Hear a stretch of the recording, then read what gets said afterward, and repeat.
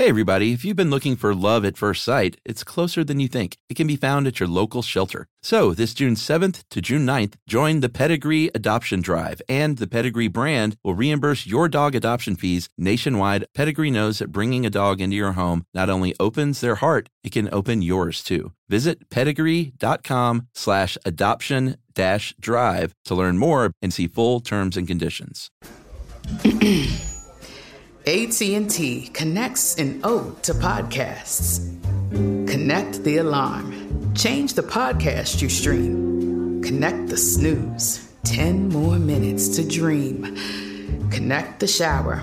Lather up with the news. Sports talk, comedians, or movie reviews. Connect with that 3-hour philosophy show. Change the drive into work in traffic so slow. Connect the dishes to voices that glow. Thank you to the geniuses of spoken audio. Connect the stories. Change your perspective. Connecting changes everything. AT&T. Welcome to Stuff You Should Know from HowStuffWorks.com.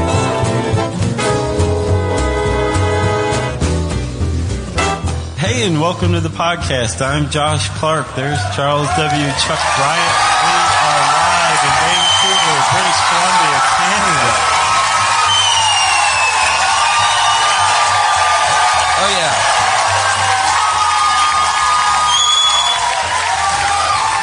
That is the good stuff. Canned foie gras for everyone.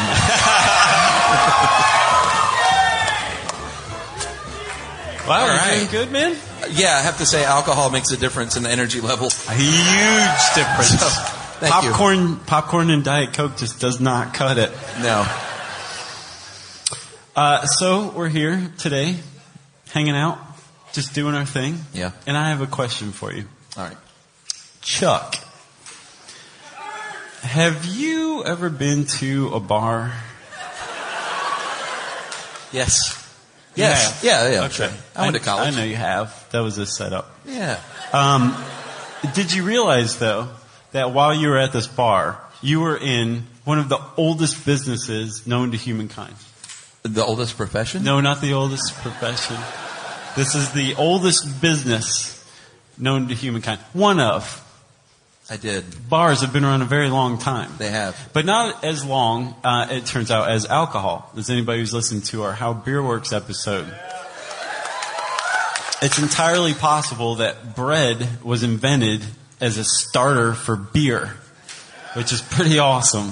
Yeah. I mean, that makes humanity as a whole like a pretty awesome species.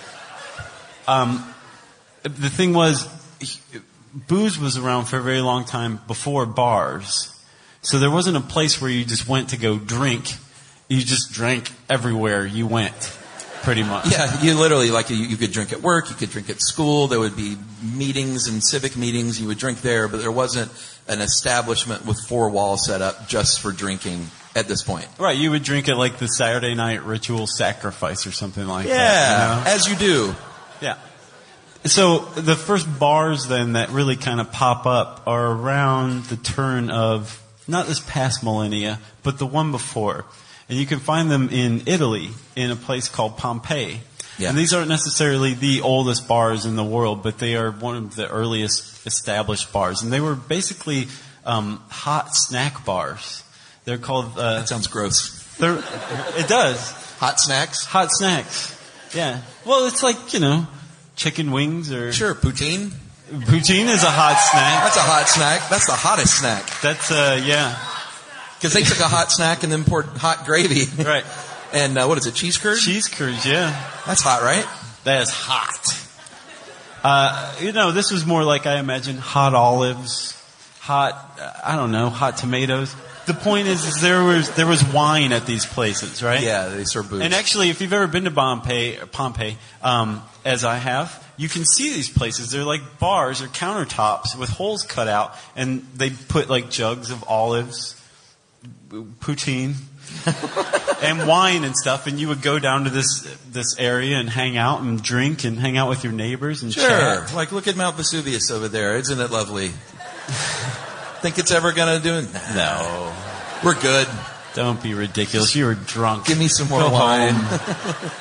So again, these aren't the earliest bars, but they're among the earliest. And the Romans were really kind of big with bars. In Rome itself, there were lots of bars, like there were in Vesuvius. But the Romans also did something else that led to the spread of bars, and they built roads. Yeah. Well, first of all, they conquered the world, and then they built roads. Sure. And along these roads, there were inns for travelers, and in the inns, there were bars. Yeah, because if you were a tradesman on a Roman road, it was scary at night. You might get mugged and killed. So they would do their trading and traveling during the day, and then they would stay in these inns at night. And just like modern American business travelers, what else do you do when you're on the road like that? You go to the hotel bar and you drink your face off. Right. And that's what the tradesmen did in ancient Rome. You celebrate not getting murdered that day on the Roman roads. I traded some spices. I didn't get killed, so bring on the grappa. Exactly. And so out of this came the taverns, the inns, the pubs. Like they basically said, that's great, you've got an inn, but we've got a little town and we could use a couple more, but we don't need inns, so let's just stick to the bar part. That's how those evolved out of there. But the oldest bar in the world, it's definitely the oldest bar in Ireland, but it could possibly be, Guinness is investigating as we speak, if it's the oldest bar in the world. Yeah, right now. Yeah. It's called Sean's. Has anyone ever heard of Sean's in Athlone, Ireland? Yeah, you been there? It sounds pretty neat. You've heard of it though? He's heard of it. That's enough to cheer. It's not bad. Sure. It was founded in 900 CE, and actual, real live, no joke Vikings used to get wasted there. And this place is still around. Like, you can go get wasted where the Vikings got wasted, which is pretty amazing. I guess they would eat mushrooms and then kill people all day. Right, they would go berserk in the bar. Yeah. Right, remember that? So the coolest thing about Sean's actually is it predates the town that it's in now. It used to be for 250 years just Sean's Bar and this old Roman road. And apparently people got tired of like having to drive home after getting wasted at Sean's, so they just built their houses around it, and that's where the town of Athlone, Ireland came from. That is true. And interesting fact. That's not true. Interesting fact about Sean's Bar. In 1987, it was owned by Boy George. Yeah, the Boy George. Not the one you were thinking of. The Boy George. Yeah, I guess he thought it was a safe investment. It had been there for, that many years. Right, yeah. It's not going anywhere. But he got out of it. He's like, nah, I think he went broke. Someone in the first show said, he went broke. It's like, well, that's mean. Yeah, but it could be true. Yeah, I think it is true. So we did a little research on your town, and we were very pleasantly surprised to find that, your town was founded on a bar, right? Did y'all know that? Gassy Jack. That's right, Gassy Jack. Within 24 hours of landing and founding Gastown, Gassy Jack built a bar. That's the first thing he did. Yeah. He's like, I'm going to have a town. He woke up the next day and went, I'm going to build a bar. Yeah. And he built the Globe, which is not there. It was at the corner of Walter and Carroll Streets, I think, in Gastown. Water. What? Live corrections. So Water and Carroll. Hey, I said Carroll right. Come on, give me some points here. Well, the way I look at it is we just saved these people from having to email us. Right. We saved some time. Actually, it's not Walter. This is actually kind of efficient. Yeah. Yeah, this is cool. We should just do every show live. So there's a statue of Gassy Jack, and we think very highly of him because of the fact that he built a bar. But he did things backwards. And his name was Gassy Jack. Well, and Gassy. And we found out it's not gassy like you think. That it was gassy because he was talkative. Did you guys know that? Boring. Yeah. I was all pumped up. I was like, this guy farted a lot and owned it. He's like, just let that be my nickname. He was clearly proud of it because he let was people my call hero him Gassy for like Jack. 10 minutes. Yeah. He let them erect a statue that says Gassy Jack. That was just because he talked a lot. And they do have a statue there, right? Yeah. At Water and Carroll Streets. So Vancouver itself would have older bars than it does if, like Atlanta, where we're from, it hadn't burned down. in, what was that, 1886. Quickly rebuilt, of course, because you're a strong city. But in Victoria, we have the 6 Mile Pub, 1856. Not too shabby. Not too shabby. And Garrick's Head Pub, also in Victoria, 1867. So that is not bad as far as old drinking establishments go. No, but Gassy Jack kind of thwarted convention by building the bar first and then the hotel, because that whole tradition of having a bar in a hotel survived long past the Roman roads. Yes, there were pubs and taverns and everything, but that didn't mean that there weren't bars and hotels any longer. And that made its way over to the New World, which is here. That's all of us. And along the way, one of the reasons why this whole custom and tradition made its way over was because you could make a lot of money being a bartender, because you probably own the bar, you probably own the inn that the bar was in, and you're probably making the booze that you were selling. So you were just making bank. So the bartenders actually were among the wealthiest of the socioeconomic states. Yeah, they were, the upper tier of society. Exactly. In America, we had the same thing, like Josh said. We had inns that had the bars. But then in 1832, the U.S. Congress said, you know what? Let's pass a law. Let's call it the Pioneer Inn and Tavern Law. And let's just say you don't have to stay in the hotel to get drunk there. You can just come in, get soused, and get on your horse and crash it on the way home, I guess. Somebody just clap for the Pioneer Inn and Tavern Law. Really? Yes. We won't stay here. Right. But it was a cool law, and it changed everything, because all of a sudden you could just have a bar and a place where you could just go drink. Yep. And the industrial age changed everything too, because a place like, say, New York City became this beacon for immigrants to come to and be skilled laborers and work in factories. And they brought with them their love of bars.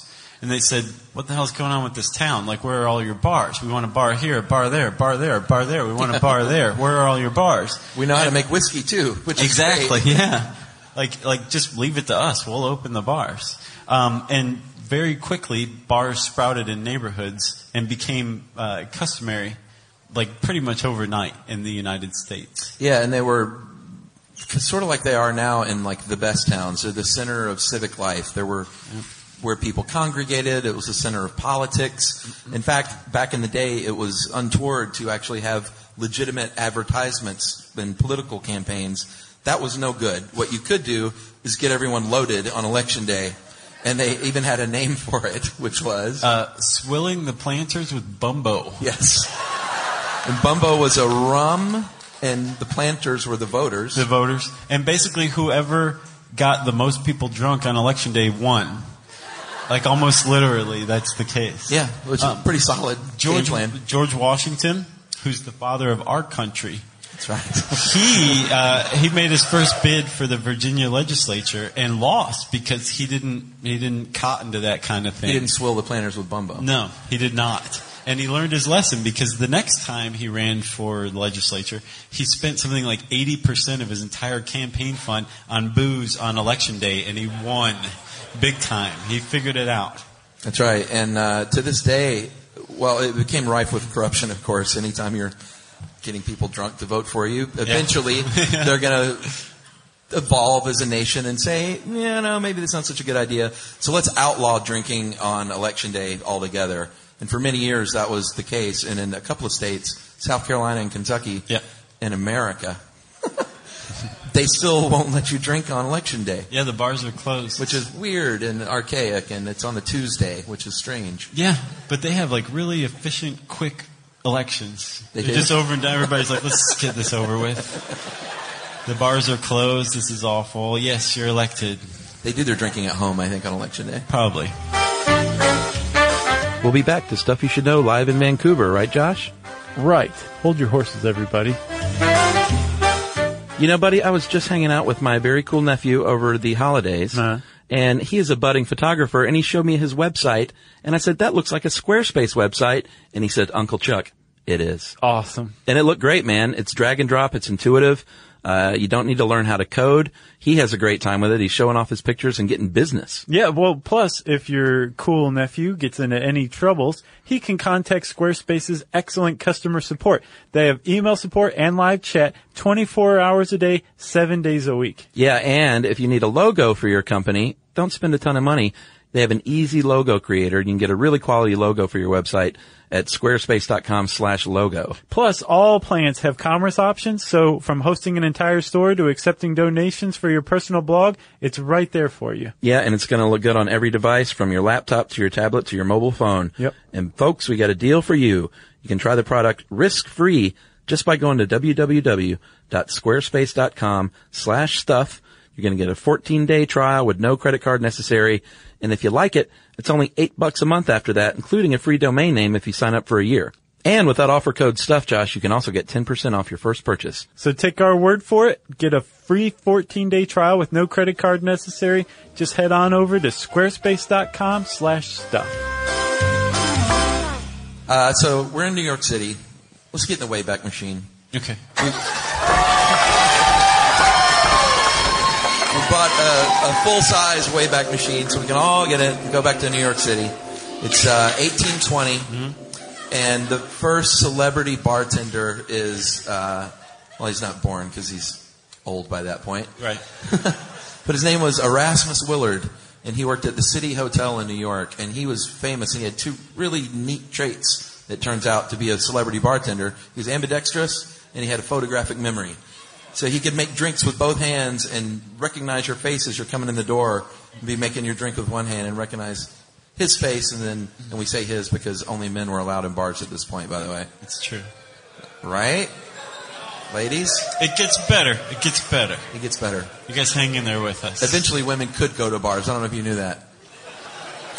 So Erasmus Willard was the first dude, and he sort of paved the way. He was known as the best known man in the city, and he paved the way for Josh's hero. My hero. Jerry Thomas. Yeah, come on, give it up for Jerry Thomas. So Jerry Thomas. They're like, are we supposed to know who that guy is? Yeah, everybody's like, tell us more about him. Why is he your hero? I'll clap later. Explain. You're always asking us to explain. Jerry Thomas was this dude who was flamboyant. Yeah, I like to say he had a little Liberace in him. You know, definitely. What I'm saying? He would tend flashy bar. Guy. Very flashy. He would tend bar with like diamond rings on both hands, diamond stick pin in his tie, literally a rat on each shoulder while he's tending bar. And this guy, rats. And this guy, his signature drink was called the Blue Blazer, which was scotch and I think a little bit of sugar and some water. But you would pour it from wine glass to wine glass on fire with rats on your shoulders and diamonds sparkling in the flames. And like, this was Jerry Thomas, which is pretty awesome. Like, that in and of itself warrants mention, 150 years later. But he also had the brains and the creativity to back it up. And basically, in Jerry Thomas, you have everything that we know about cocktails and drinking and going to a bar in this one dude's person. Yeah, he bartended in New York for a while, had his own place, and then the Civil War started. And he was like, I don't like all this killing of each other's thing. So I'm going to go out west and do my thing out there for a while. And you tell me when that Civil War is over, and I'll come back to New York. Which he did. He spent some time out west and in saloons, I guess, applying his trade. And that's right, West Coast. And that is a place. You just got pandered to, my friend. The West Coast is a thing. That's right, West Coast. Good job. Isn't that what they do? That works. I think that's East Side. Oh, I thought it was W. Or maybe this. I got kicked out of my gang early on. I was so bad at it. This is West Coast, clearly, right? So he goes back to New York and he says, "You know what? I'm going to write a book. I'm going to spread the joy of my craft." Yeah, he's going to take like everything that he's learned through his travels, all the inventions he made, and puts it into a book. Yeah, all the way back in 1862. It's really the first bartender's guide ever. You should do the honors here because it's the greatest book title. Well, there's 3 titles. It's called The Bartender's Guide, or How to Mix Drinks, or The Bon Vivant's Companion. I like the Bon Vivant's Companion. That's the best. For sure. Especially when you're like wearing diamonds on both hands and rats on your shoulders. It's the Bon Vivant's Companion. So he had a lot of flash, like we said, and not necessarily the other bartenders that followed in his footsteps didn't really necessarily go that far. But what he did do was he provided craftsmanship and artisanship to bartending for the first time. And he was the first guy to really say, you should take pride in what you're doing here and making a good drink. Yeah. And dress up. Will it kill you to dress up a little bit? Would it kill you to put a rat on your shoulder for once? So they don't bite. Much? And we'll talk a little more about Jerry Thomas and what he did, but while he's working, this is like the boon, the heyday, the initial boon of drinking, basically. Before then, everybody drank, and they drank all the time, but this was like going and getting a drink was a cool thing, Yeah, it was legit. But if you listen closely, while Jerry Thomas is mixing his Blue Blazer, there's a drum beat in the background. And if you listen, it sounds really like stupid and wrong-minded. And if you really focus in on it, you realize it's the drum beat of the temperance movement, which managed to get prohibition passed, not just in our country, but in your country. Yes, let's all boo the temperance movement, shall we? Boo. What a bad idea. And the Canadians knew it was a bad idea way before we did, because you had prohibition for a very short time, and this sucks. Yep. It's just stupid. You had it for a couple of years during wartime, from I think 1918 to 1920. Right. It was provincial otherwise, but you had a very nice Canadian loophole. If you have an ailment, you could get booze. You could go to, even during Prohibition, you could go to the doctor and say, "Doc, I got the shakes. I got the shakes. I need some booze bad. I got the sits. I got the colds. I got the Jimmy legs. I'm awake. Doc, I'm awake. Just give me some booze." And the doc would be like, "Yeah, sure." Yeah. All you had to say was, "I need some booze." And in Ontario, in 1 year, in 1923, anyone have a guess on how many prescriptions for booze? Just in Ontario, everyone. 41? What do you say, 400,000? No. Double it. 810,000 people were so sick that they needed booze. In 1 year, just in Ontario. In one province, yeah. So we were really impressed by that number. So as is our usual wont, we went and looked at the 1921 Canadian census. And we found apparently you can do that. That 810,000, the number of prescriptions in that 1 year in Ontario alone, was 1/10 the entire population of Canada. And we were like, wow, the numbers really add up. Yeah. Canada's pretty cool. Like, that's when it really broke on us. We're like, all right. You were a very sickly people. We needed your medicines. Better. Yeah. And it is funny to see it play out all these years later with the marijuana clinics. Yeah. It's like it's the same thing. I got the sits. I'm awake. I got the shakes. Oh, you need some marijuana. I don't eat enough. You have the neuropaths here, right? Like you can just walk in and talk to a dude, a neuropath, and they'll say, "Oh, well, you clearly need some marijuana." So this was a very dark time, not only for bartending as a craft, because it was just starting to become like a legitimate thing and respectable thing, but for booze, period, Prohibition was bad because there were a lot of bars, but they just weren't legal. I think there were twice the number of Prohibition bars than there were legal bars. Yeah, there were before Prohibition. In 1927 in the U.S., there were 30,000 speakeasies, which was twice the number of legally licensed bars before Prohibition. So it's clearly working. So clearly Prohibition was just a great idea all around.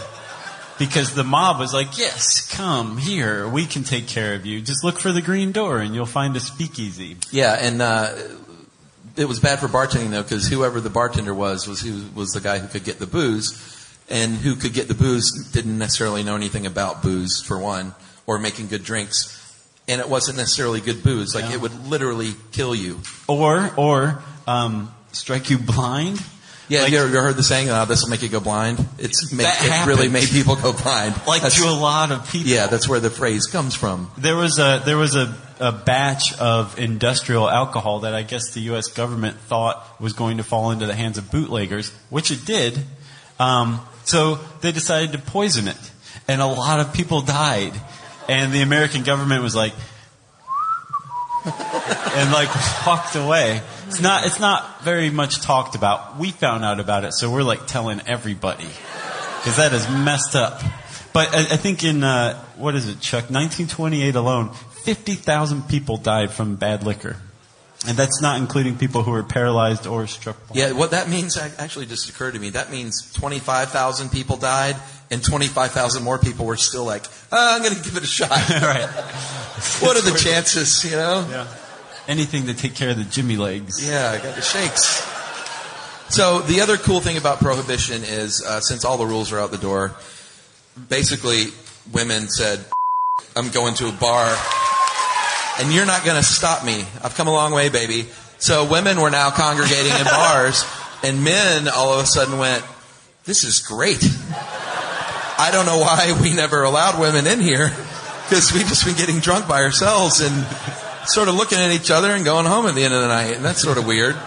Which, as we'll get to, eventually became a tradition at bars. That's right. Going home alone. But at least there were women now, and they were getting south right along with the guys, which is great. But it was because there weren't any rules. It was like a speakeasy was operating illegally, so a woman would come to the door and be like, what, are you going to not let me in? You're not even supposed to be serving booze anyway. Yeah, and there's another unbelievable fact here that Josh dug up that I still take issue with. Apparently up until the 1980s in Alberta, where's that? That way? This way. That way. Is that east? It's that way. Apparently in Alberta they had laws on the books up until the 1980s that still were gender specific with bars. I know. Hey man, we're just telling you guys about it. We didn't create the laws. Well, I think it might have been, I don't know if it was enforced. Surely not. Because they had the 60s and the 70s too, right? No, they're just now catching up. Forward to the 80s. So, Prohibition happens, right? And everybody's like, that was a really bad idea. Let's never do that again. Let's repeal it. And, let's go to war. So World War II happened. And that actually had a pretty significant effect on bars, too. Apparently, up here, they sent all of your guys over to Europe to fight. And your guys came back and said, there are these pubs in Europe that are awesome, so let's build them everywhere. And then after that, we got the pubs. How about some sports bars, too? Let's mix those in a little bit. And that's pretty much how things went for a while in Canada. In the U.S., our guys apparently all went to the South Pacific and came back and were like, tiki culture. And tiki was huge in the United States. Not a fan here. I don't understand this at all. How do you not like tiki? There's fun shirts, right? Yeah. All the drinks are good, very, very tasty stuff. The restaurants that you go to drink are fun. It's just nice. Yeah, I'm a pub guy. I don't see why you have to differentiate. That's true. Anyway, so that's how things were in the U.S. and Canada until there was a very dark time that settled over the land. Not as dark as Prohibition, but pretty close. And this was the age of the Fern Bar. Does anyone know what a Fern Bar is? Any ever heard of that? You know how you go to Red Robin and there's Tiffany lamps and terrible drinks and all that stuff? Well, you can thank the invention of the Fern Bar for that. Have you ever seen Three's Company? Remember the Regal Beagle? Show? That was a Fern Bar. And in the 70s, they were all the rage. Yeah, there was a guy in San Francisco, and he went by the name of Henry Africa, because that's a super fun name. His real name was Norman Hobday. And he opened his bar, Henry Africa's, because Norman Hobday's is a really bad name for a bar as well. Plus also, he apparently all the time wore safari gear and a pith helmet. Yeah. And so he went by Henry Africa. He and Jerry Thomas were sort of similar, I think. They were both flamboyant. A little. One ruined things, one did great things. Right. So he opened up Henry Africa's. There was another one in San Francisco, too, in the was the 1970s and 80s called Perry's. And they were like, you know what, let's get rid of these classy oak dark bars that everyone loves because they're awesome.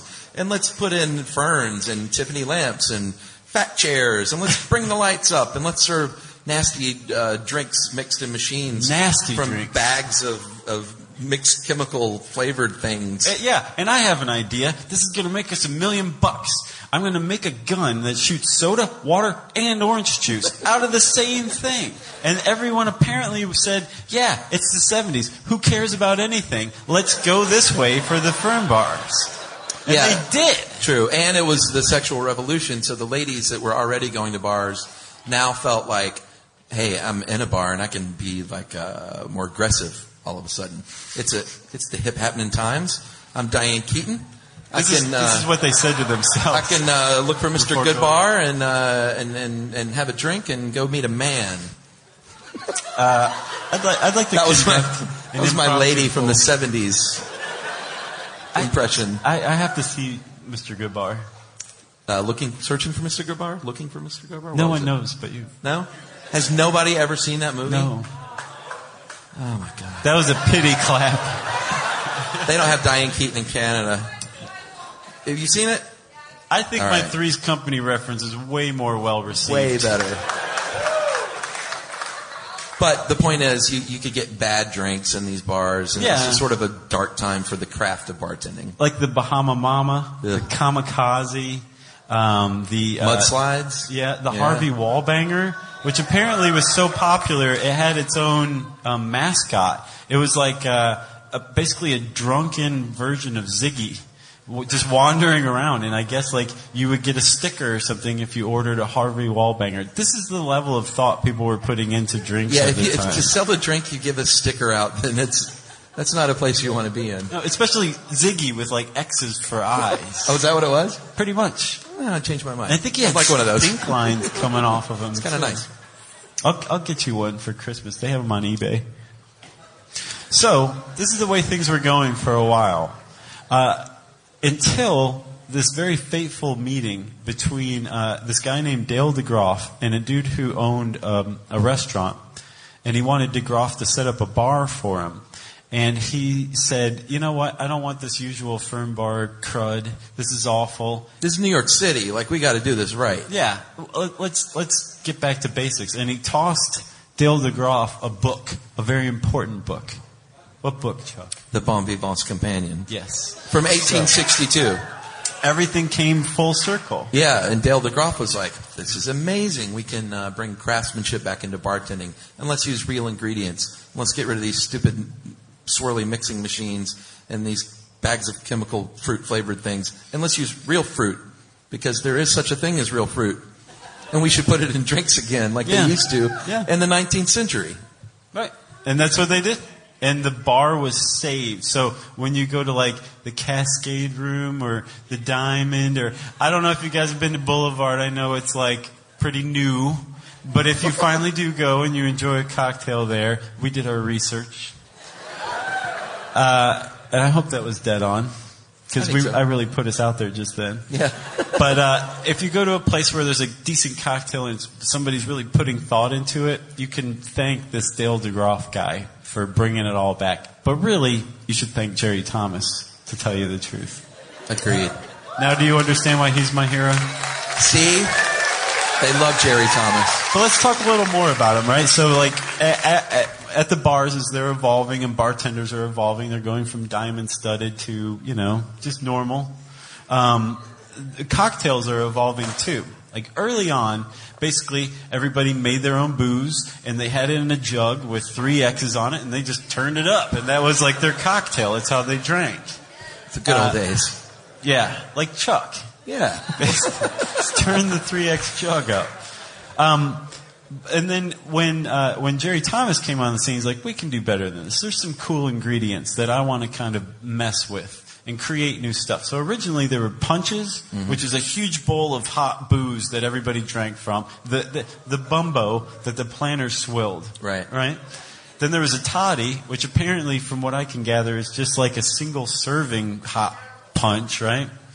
And then there were slings, and slings were the ones that had the most promise. Those became what we understand now as cocktails. They were basically booze, a little bit of water, a little bit of sugar, and then maybe some fruit juice. And Jerry Thomas looks at the sling and he goes, I can do something with this. And he creates what's called the Baroque age of cocktails, where there's just like this great experimentation going on. Nobody knows what the hell anybody else is doing, but everybody's trying new stuff. And all of these, the foundation for what we know now as cocktails came out of this era.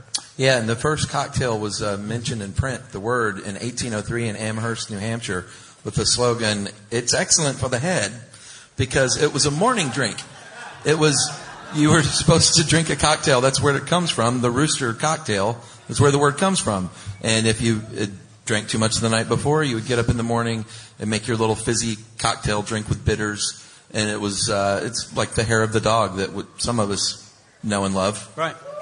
You would drink your cocktail, get punched in the face by your wife, pick up your axe and go back out there and work another day. That's what they used to do. Jerry Thomas said, you know what? I love a morning cocktail as much as anybody else, but why can't we keep drinking throughout the day? Let me see if I can mess with this. And why save alcoholism for the morning? Right.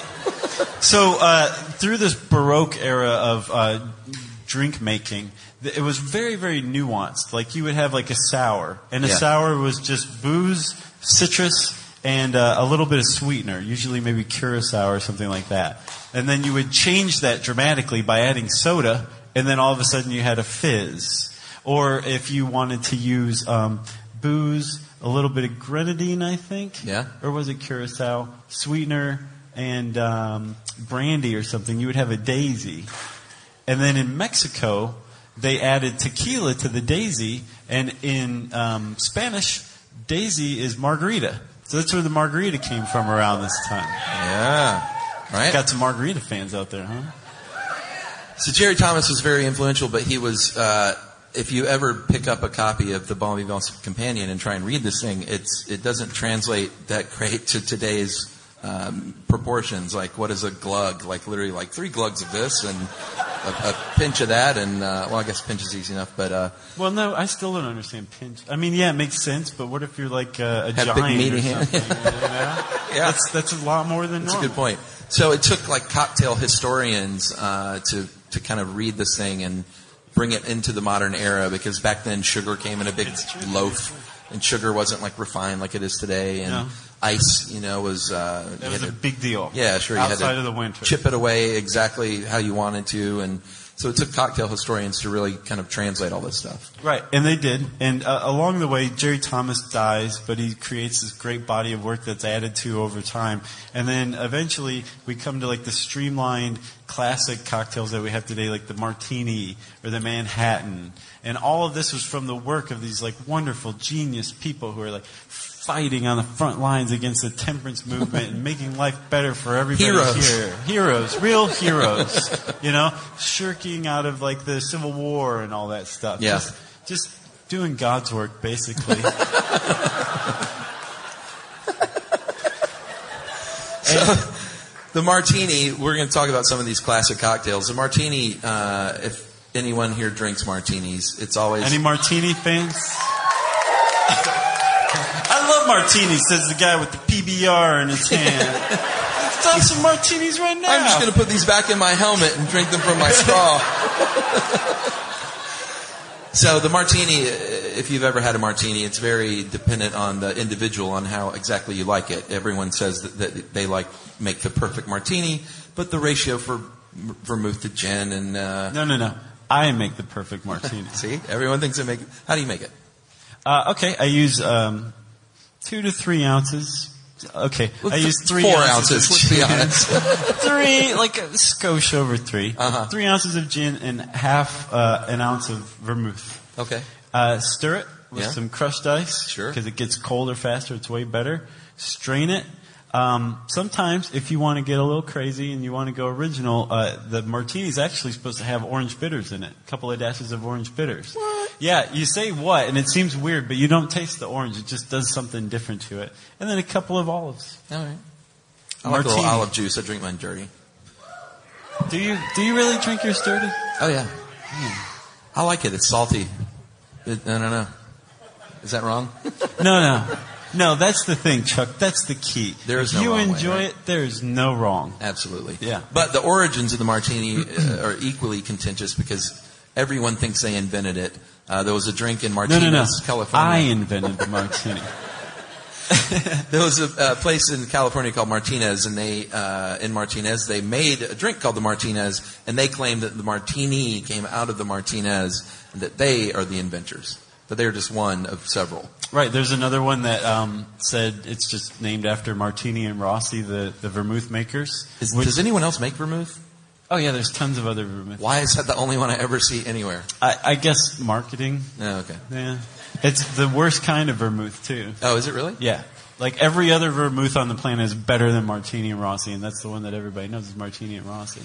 I feel like a heel. No, you're fine. Okay. You're fine. If you enjoy Martini and Rossi, it's cool. Patronize me. I'm getting you back for that one, dude. West Coast. Yes, we're on the West Coast. All right, game off. Let's pause here to talk more about Monopoly Go. Because in Monopoly Go, you can team up with your friends for timed tournaments where you work together to build up each other's boards. It's very nice. That's right. And the more you win together, the more awesome prizes you unlock. And there's so much to get. I'm talking about unique stickers that you can trade with friends to complete albums for big prizes, cool new playing pieces to travel the boards with, or hilarious emojis for taunting friends when you smash their buildings or heist their vaults. Plus, Monopoly Go feels new and exciting every day with constantly changing tournaments and challenges, like digging for treasure or a robot pachinko machine. And there's always new timed events that help you win big, like massive multipliers for everything you win or rent frenzies. That's right. There's always something fun to discover in Monopoly Go. So get off the bench and go download it now for free on Google Play or the App Store. Game on!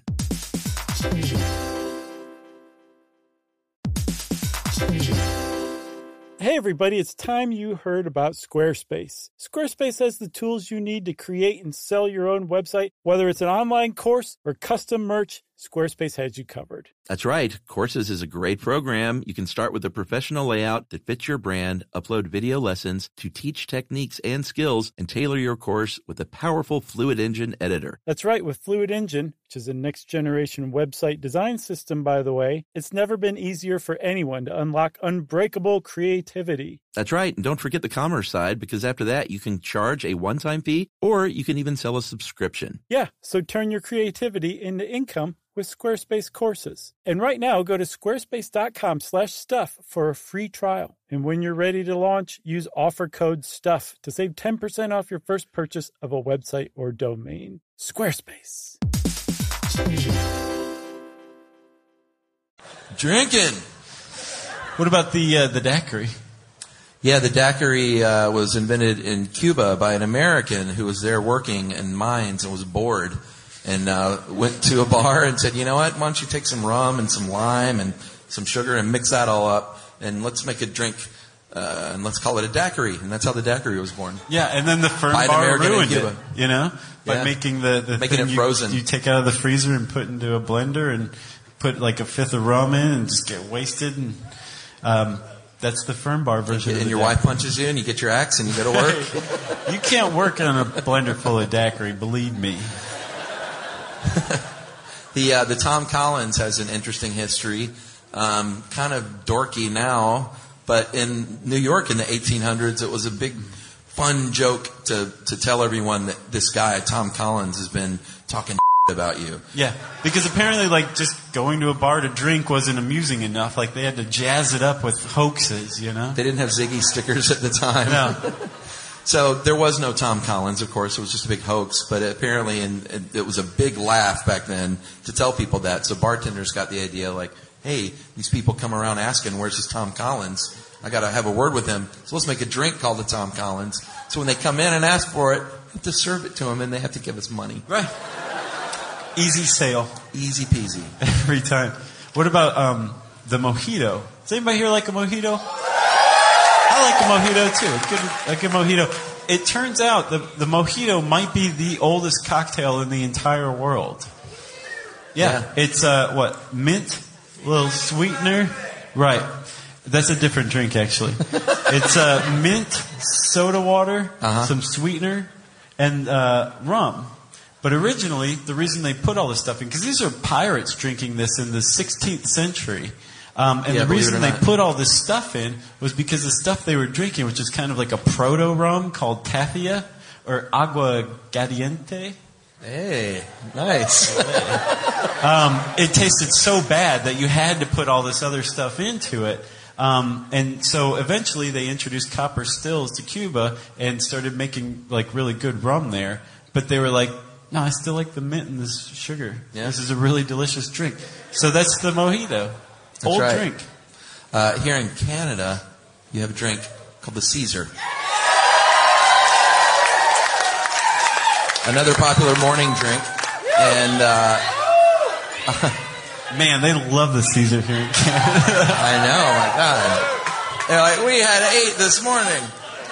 I have been making those for years, unknowingly. Calling them Bloody Marys the whole time. I did. My friend taught me a recipe.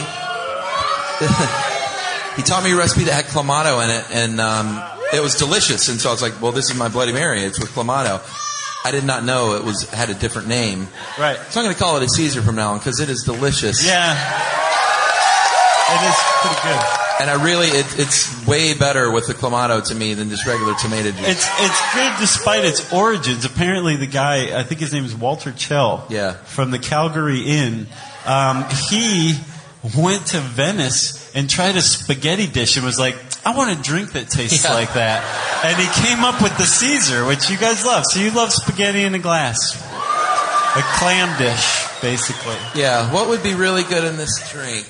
Let me mash up some clams. Clams, yeah. It's a great idea. It is a good drink. We jest. And then, of course, we figure you guys would probably beat us to death with your shoes if we didn't conclude this podcast with a lengthy discussion on Canadian whiskey, which you call rye, which we're big fans of, actually. And in Toronto, for the first show that we did, we said we're going to talk about Canadian whiskey, and everybody went rye, and we thought everybody was going why, and we just like looked at each other like, oh, we just lost the crowd. This is not good. I don't get it, man. I thought they would love this. Yeah. It turns out everybody calmed down. One person basically raised their hand and addressed you guys for us and said, everyone's saying rye. We call it rye here. And we're like, oh, okay. So just disregard the last 45 seconds of panic that you saw us go through. So we understand now you guys call it rye. But we call it Canadian whiskey. The first distillery here in Canada was opened in Quebec City, you may have heard of, in 1769. And that was number one. And then by the 1840s, there were over 200 distilleries, which is not too bad. You guys love making your whiskey because you had people from Europe and Scotland and Ireland coming over and saying, we know how to make this stuff. We know how to spell it without the E, like the rest of those dummies. And that's why you spell whiskey without the E. It was because of those immigrants. And a man named John Molson is credited as starting the first distillery in Canada, whiskey distillery. And your rye is very similar to our bourbon, except the process is different. Both of them have corn, a lot of corn in them, a lot of malted barley, and then a little bit of rye. The difference is in Bourbon County, Kentucky, where they have the soberest elections in the country. Ironically, yeah. They take the corn and the rye and the barley and they ferment and distill it and age it together. You guys take your barley and your corn and your rye and you make liquor out of them and then you bring them together at the end, which is why rye is a blended whiskey, like Scotch actually.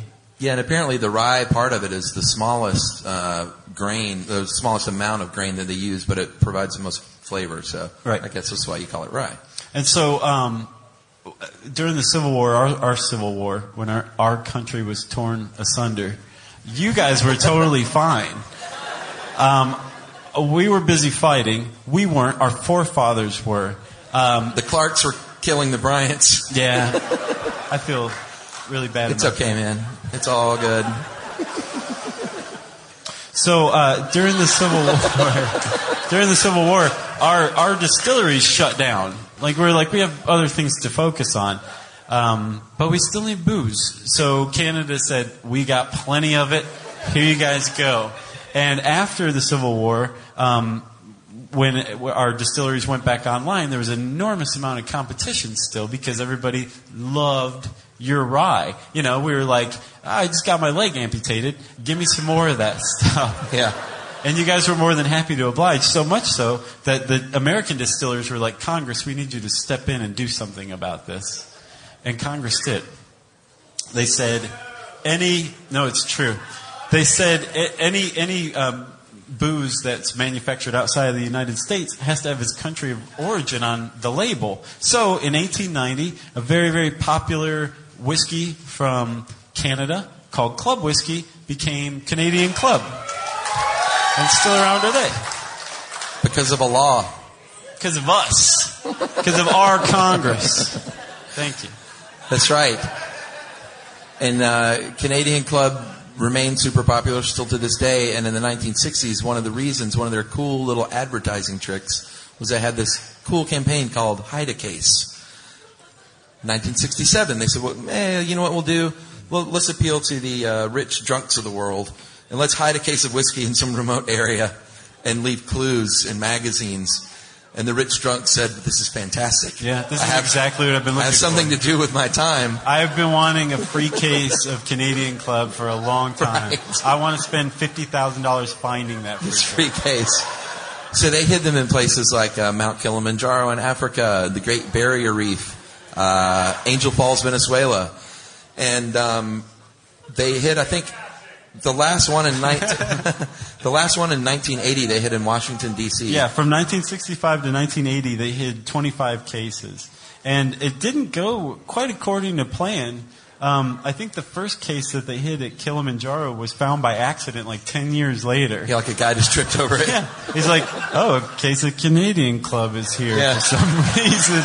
I guess it's mine. I'm taking it. Good fortune. So, and then the last one, by 1980, they'd kind of given up on the whole thing. It was in Washington, D.C., and I think they let the people who found it watch them just set it down and back away, and they just walked up, and they're like, hide a case, catch the fever. But the cool thing is there's a bunch of them out there that have never been found, still hidden. So if there are any rich drunks out there with a passport and some spare time, there's some whiskey that you could buy at the store, or you could just spend a lot of money and go out and try and find it. Right. And that's all we found out about Canadian whiskey. You got anything else, man? I'm just glad that people can see your jazz hands live because I do it a lot. He does that in the studio for me, and I'm just like, I wasn't even thinking about that. Did you bring a listener mail? No, sir. No. Okay, we'll have to dub one in later. Sorry. Someone prepared one to hand to, someone have the paper airplane or the listener mail they can fly at me. I encourage people to throw stuff up here. Okay. So I guess we'll wrap it up. You want to wrap it up? This part of the show. There's more. Don't worry. Everybody, there's more treats in store. If you want to know more about bars, you can type that word into the search bar, How Stuff Works. But I don't think it's going to bring anything up. You can try it anyway. And if you want to get in touch with Chuck and me, you can tweet to us at SYSK Podcast. You can join us on Facebook.com/Stuff You Should Know. You can send us an email to stuffpodcast@howstuffworks.com. And, as always, join us at our luxurious home on the web, StuffYouShouldKnow.com.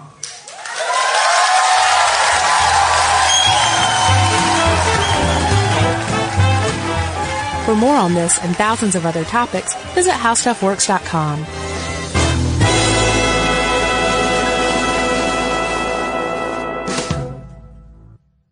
Are you thirsty? Well, Richard's rainwater is caught clean before it even hits the ground. Rain is naturally pure, so there's no need for harsh chemicals or additives. Richard's rainwater contains no chlorine, no forever chemicals, No microplastics, no nothing. Enjoy the smooth, clean taste of still rainwater or the cold-pressured bubbles of sparkling rainwater. Just visit richardsrainwater.com to find a retailer near you. That's richardsrainwater.com. And for a coupon, text STUFF to 251-292-8887 and receive $2 off a 12-pack case of Richards Rainwater. Life in our modern age comes at you pretty fast, which makes our time away especially valuable. When I take time to relax, I like to get far from my everyday life, immerse myself in natural beauty, and have unique experiences. But you don't have to leave the U.S. to experience tropical rainforests and islands filled with adventure, warm culture, and national treasures. Visit Puerto Rico, an island with a vibrant spirit that will sweep you away. Because when you visit, you don't become part of the island, it becomes part of you. In Puerto Rico, you can forget where you came from and embrace where you are. Puerto Rico, where visits end, but stories last forever. No passport required for U.S. citizens and permanent residents. Learn more and plan your trip at discoverpuertorico.com.